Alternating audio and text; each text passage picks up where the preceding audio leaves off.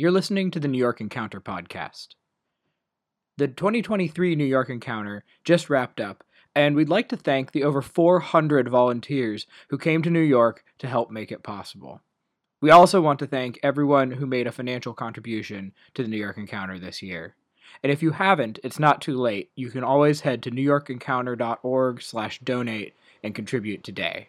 I want to welcome everyone on behalf of New York Encounter. I'm Rita Simmons, and I'm going to be the moderator for this event.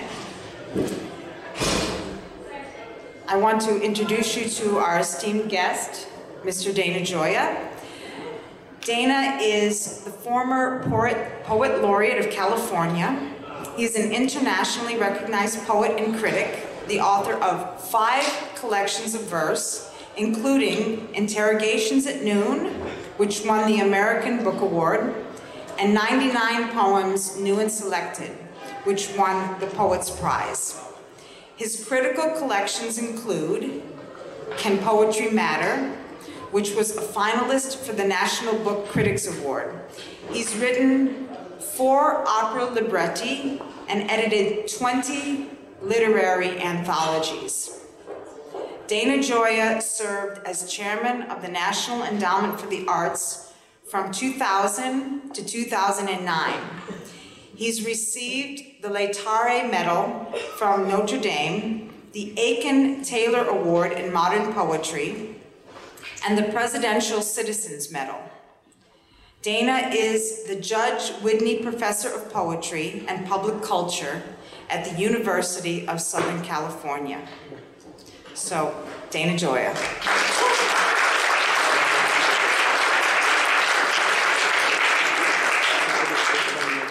Good evening. Before we do anything else, let's just begin with a poem. Last night, the opening of Dante's Inferno was read, and this is a poem by, I think, the greatest of all American poets, Robert Frost, that was inspired by Dante's Inferno, and in it, Frost describes his own personal hell. It's called Acquainted with the Night. I have been one acquainted with the night. I have walked out in rain and back in rain. I have outwalked the farthest city light. I have looked down the saddest city lane. I have passed the watchman on his beat and dropped my eyes, unwilling to explain. I have stood still and heard the sound of feet as far away an interrupted cry came over houses from another street, but not to call me back or say goodbye.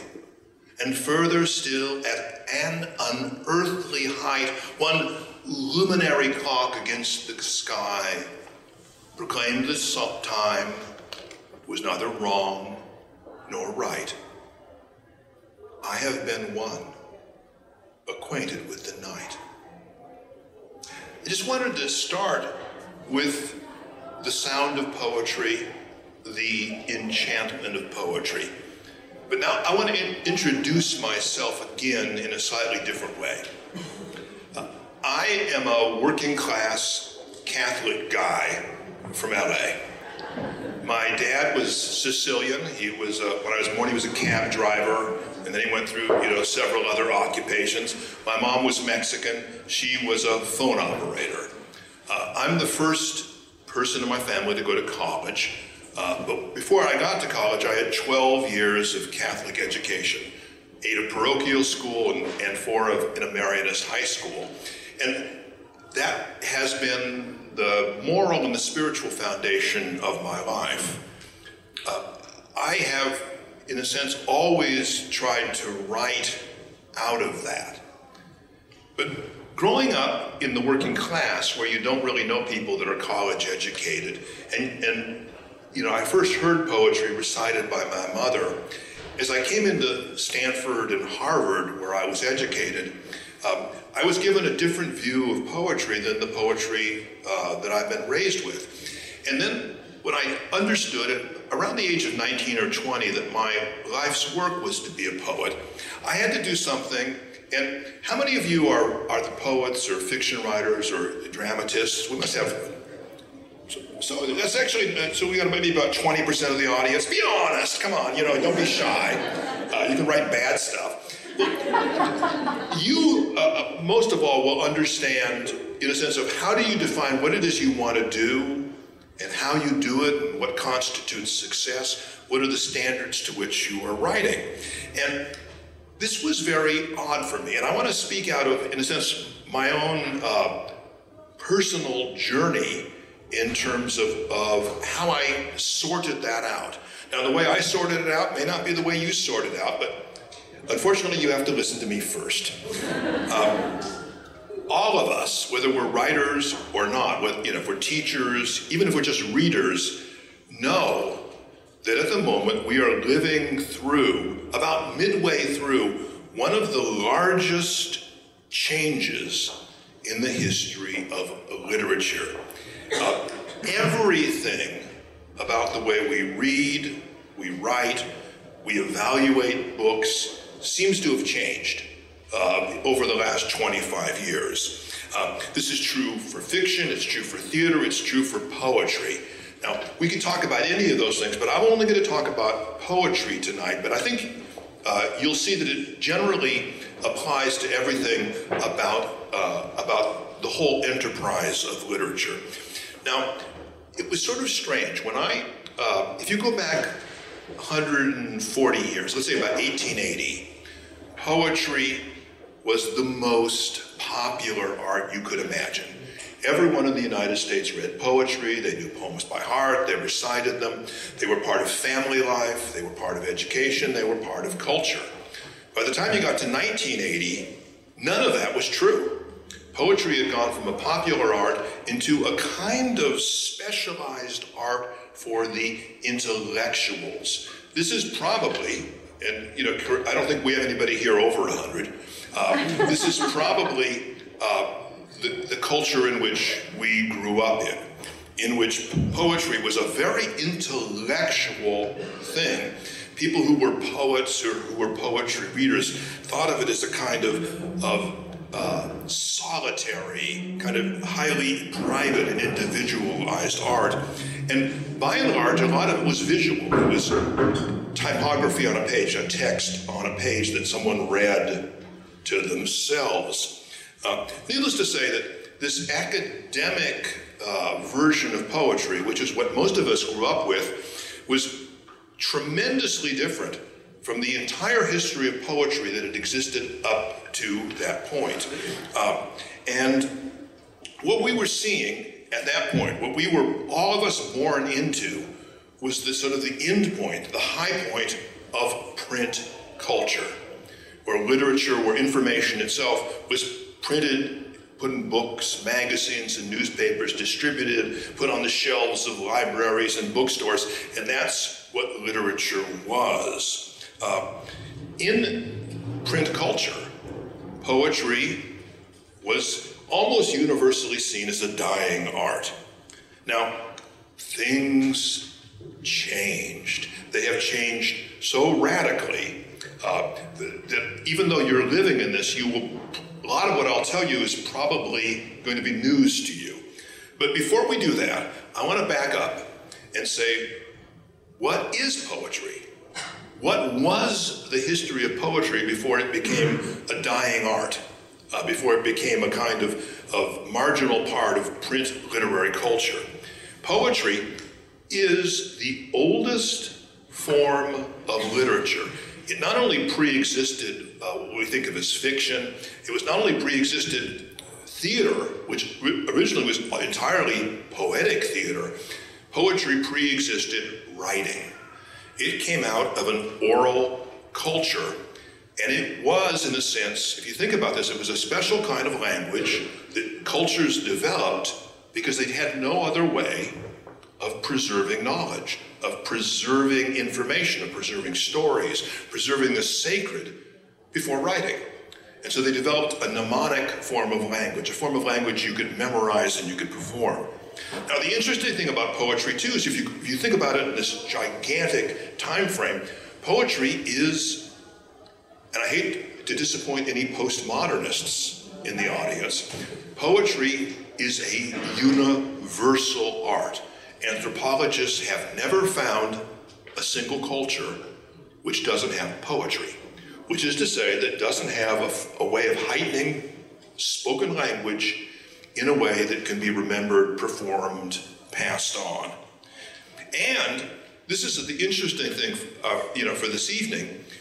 If you go back to these cultures, and let's just go back to Greeks, what we think of as poetry, which was originally oral, even when it came into after being written, it was not read. It wasn't, I sing of Aeneas, blah, blah, blah, blah. It was sung or chanted, or in the case of theater, rather like Broadway today, it was sung and danced and chanted.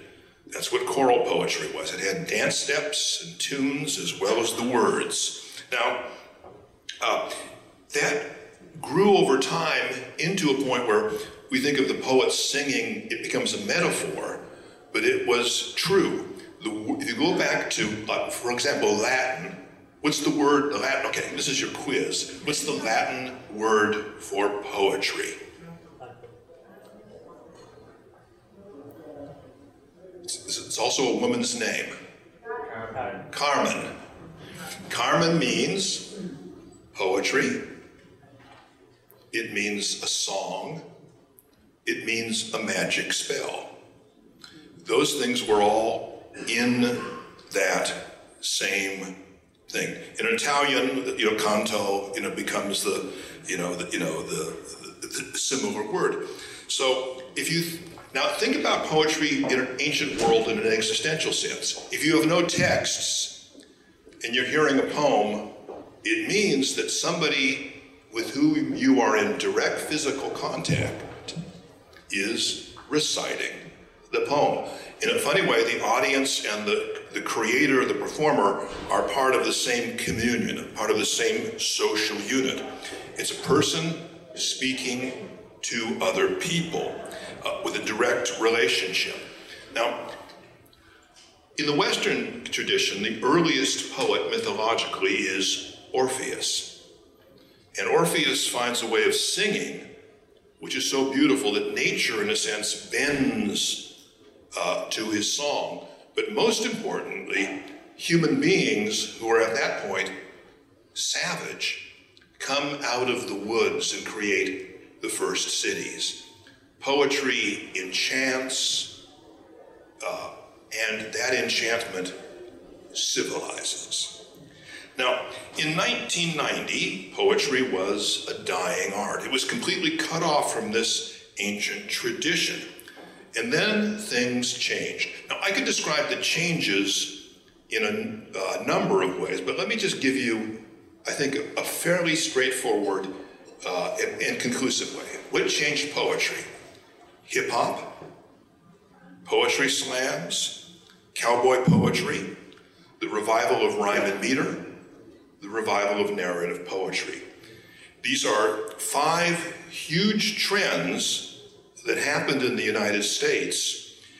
And what do they all have in common? What the heck does Kool Herc inventing hip-hop have in common with cowboys reciting their poems in Elko, Nevada, drunks having poetry slams at the Green Mill in Chicago, or formal poets at Westchester, reciting sonnets and villanelles? I'll tell you what they have in common. All of that happened outside the university by people the university excluded. It's very interesting. There had never been as much money institutionalized behind the sport of poetry as existed in the institutionalized academic creative writing system, which still goes on. But none of the innovation that has changed poetry came out of that kind of academic culture. It's very important to recognize that. You could make the same case about classical music and many of the other arts. The hyper-intellectualized form of academic sociology is now how art grows. Now, if you wanted to say what's going on with poetry right now, let me tell you something that you may or may not know. Poetry is currently the fastest growing art in the United States. Not by a little, but by a lot. If you look at all the traditional arts, fiction, going to the theater, dance, and everything else, they are all shrinking. The participation is shrinking.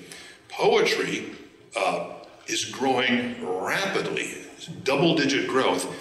If you look at the traditional arts, who is leaving them the quickest? Who's not going to the theater the most? Who is, it's like Jack Warner saying they stayed away in droves. People that aren't going to the opera, that aren't going to the symphony, it's the young. Among the young, by which I mean this is an adult measure, 18 to 35, the readership for poetry has doubled in the last 10 years. Something is going on. And what's going on is that poetry has reconnected with its ancient identity. And what does that mean? That this new poetry, this new, populist poetry, this new oral poetry has this in common. It's popular, not elitist. It goes across all of society versus being academic. It is musical, it is not visual.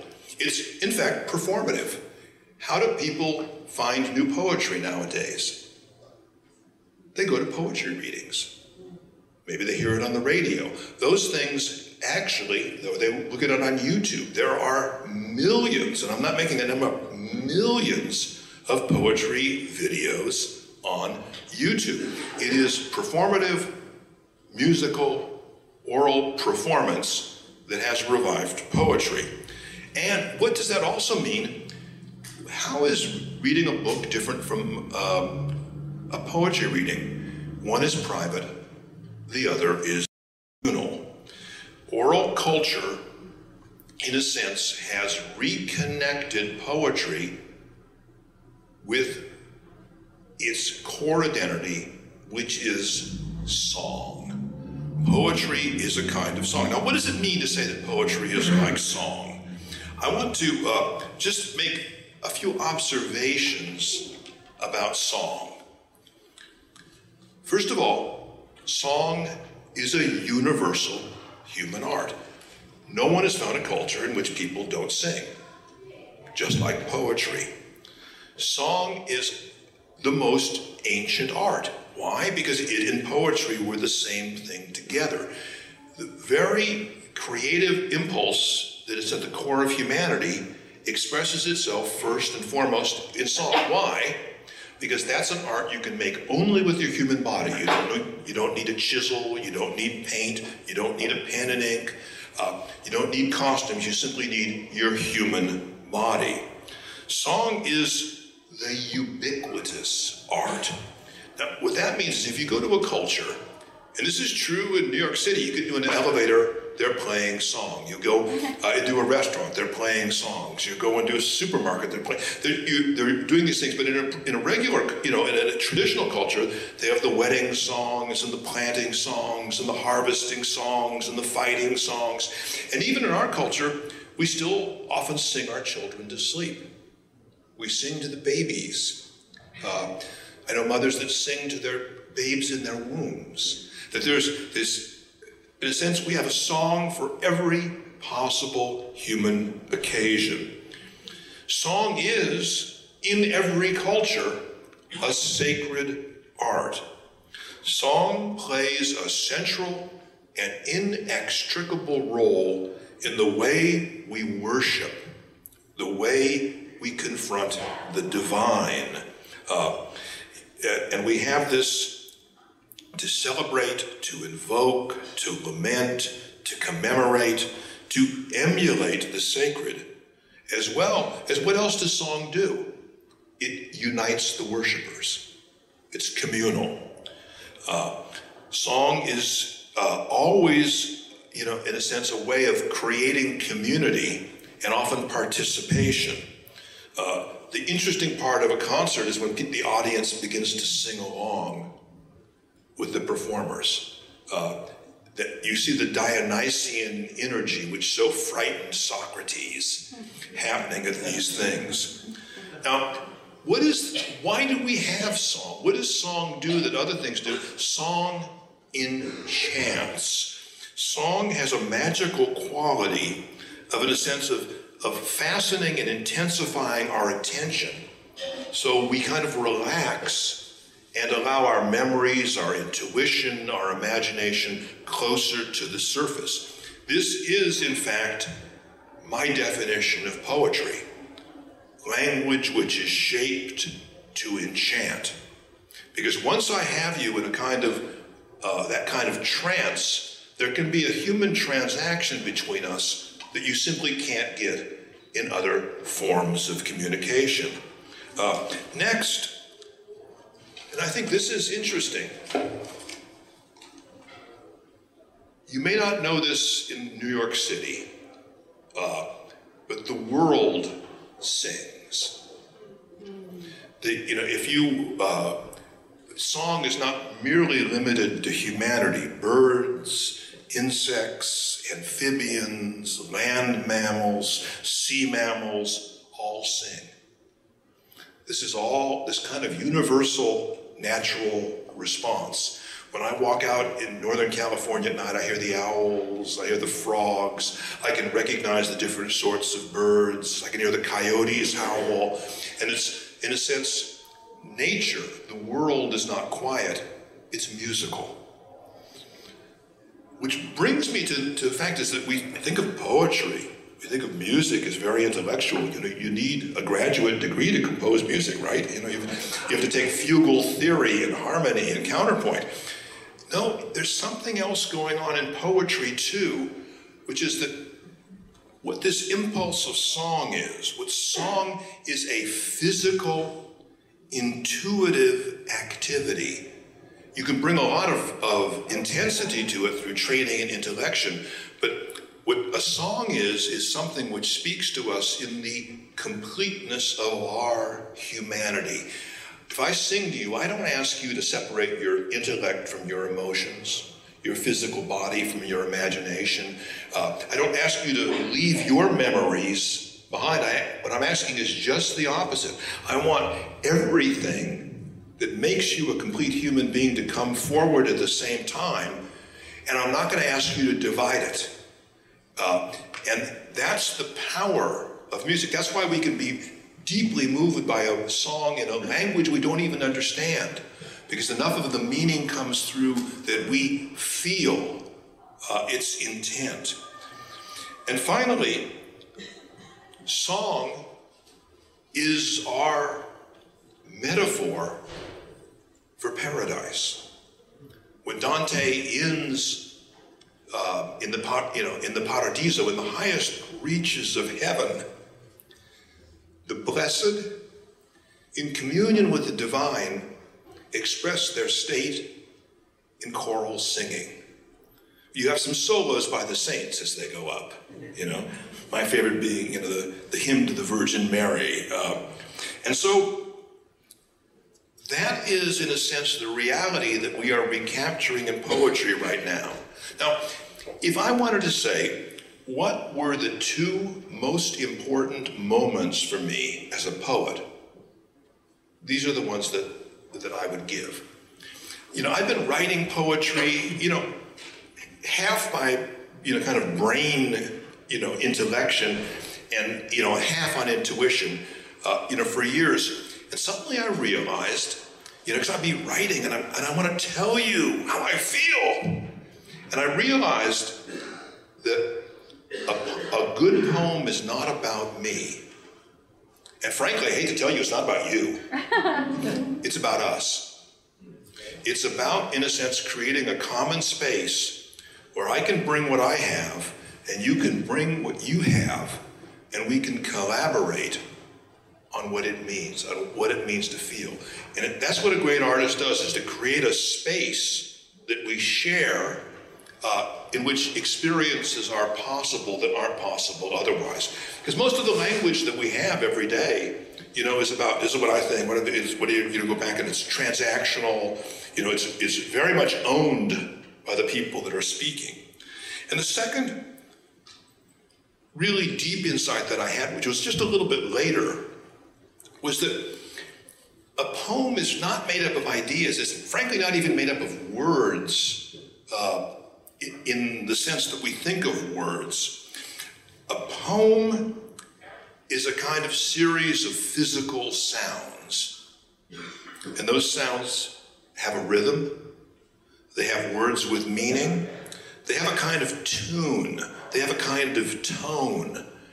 And it is the combination of those things in the same way that speaks to your physical body, your mind, your imagination, your memory, your intuition, but not ask you to divide those, that you create, in a sense, you communicate what a poem really means.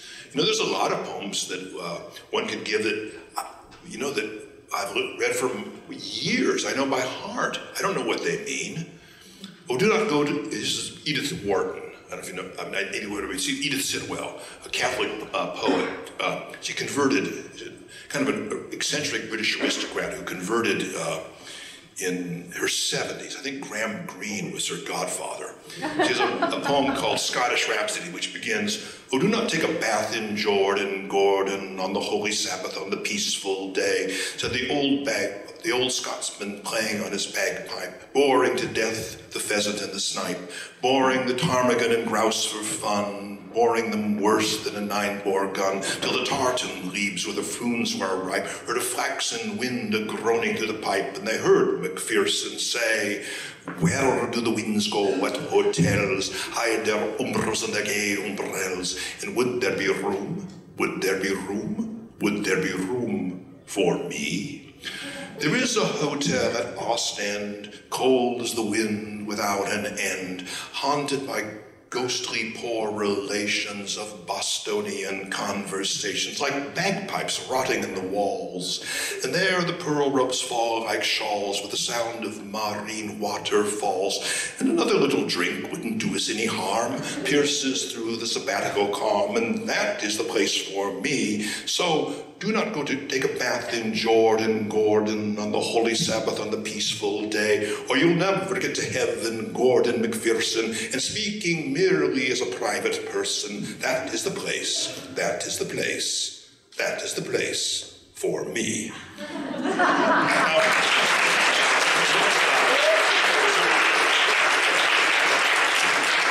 What does that mean?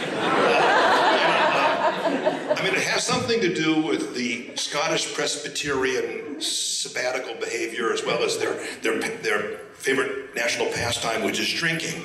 But it's about all kinds of things. But it really is about an experience. And I can't imagine any two people that have that draw the same things from that experience. But that doesn't in the least take away from the genuineness of it as a work of art. So if we return to Orpheus for a second, and we return to that foundational myth that we have for the Western poet, I think we can, like most great myths, most myths that survive for thousands of years, it's true. What does poetry do? Poetry is language which calls us together. Poetry is the language which, in a sense, arrests us from a kind of anarchistic state of consciousness. It brings us into community, and it civilizes us. So those of you who are poets in the audience, we are living in a wonderful moment. A moment, in a sense, which, without almost any of the help of the experts, the people themselves have called us back into our art, have asked us, in a sense, to have a kind of public conversation with us, and asked us to do what a poet likes more than anything else in the world, which is to sing. Thank you.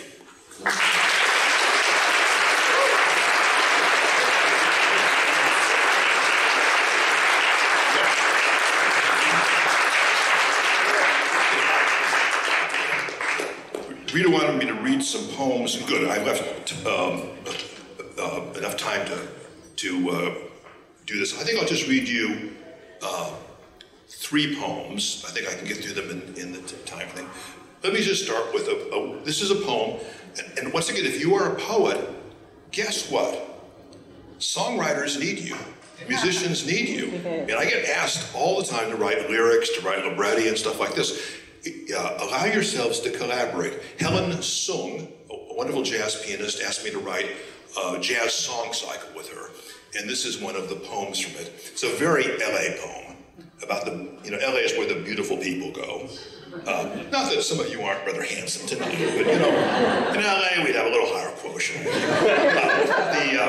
And it's about the power that beauty gives you and what happens to that power. It's called Pity the Beautiful. Pity the beautiful, the dolls and the dishes, the babes with big daddies granting their wishes. Pity the pretty boys, the hunks and Apollos, the golden lads whom success always follows, the hotties, the knockouts, the 10s out of 10, the drop dead gorgeous, the great leading men.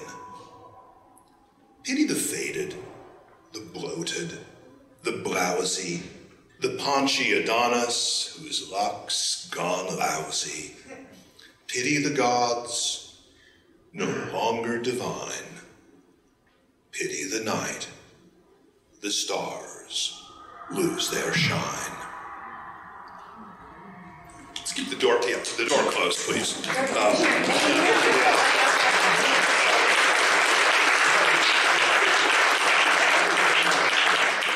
Okay. Now, most of the art we see in museums was sacred, but now, it's basically put,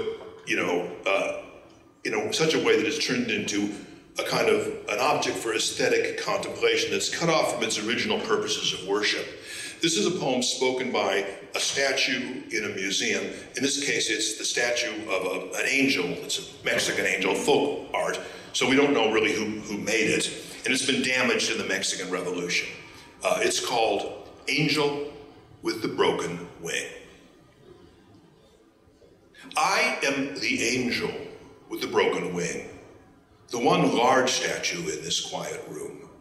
The staff finds me too fierce, and so they shut faith's ardor in this air-conditioned tomb. The docents praise my elegant design above the chatter of the gallery. Perhaps I am a masterpiece of sorts, the perfect emblem of futility. Mendoza carved me for a country church. His name's forgotten now, except by me. I stood beside a gilded altar where the hopeless offered God their misery. I heard their women whispering at my feet, prayers for the lost, the dying, and the dead. Their candles stretched my shadows up the wall, and I became the hunger that they fed. I lost my left wing in the revolution. Even a saint can savor irony. When troops were sent to vandalize the chapel, they hit me once, almost apologetically. For even the godless feel something in a church, a twinge of hope, fear, who knows what it is. A hunger not accounted by their laws, an ancient memory that they can't dismiss. There is so much to tell God. The howling of the damned can't reach that high, but I stand here like a dead thing nailed to a perch, a crippled saint against a painted sky.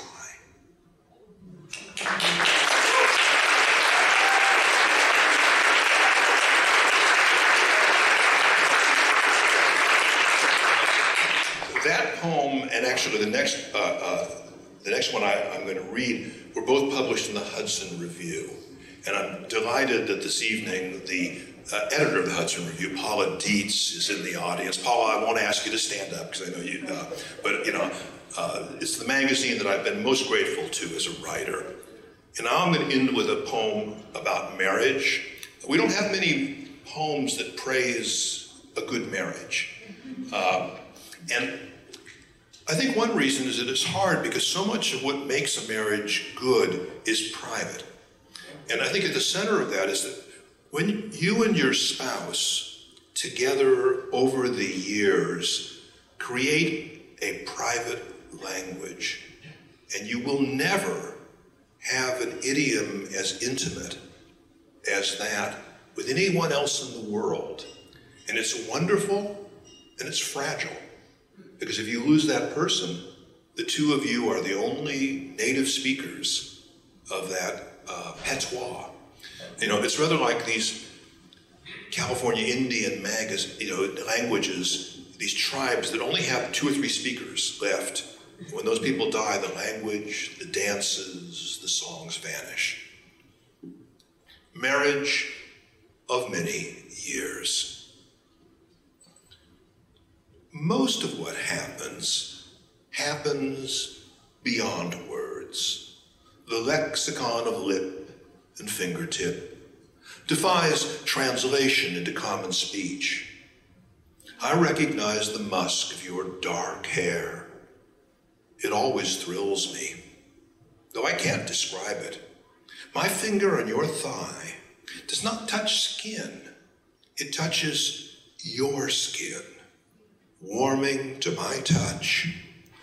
You are a language I've learned by heart. This intimate patois will vanish with us. It's only native speakers. Does it matter?